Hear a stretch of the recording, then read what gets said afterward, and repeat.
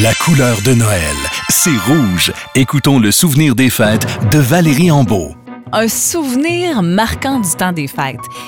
On n'est pas une grande famille chez nous. J'ai pas de frères, pas de sœurs. Et je me souviens que j'ai eu mon premier cousin quand j'avais 11 ans.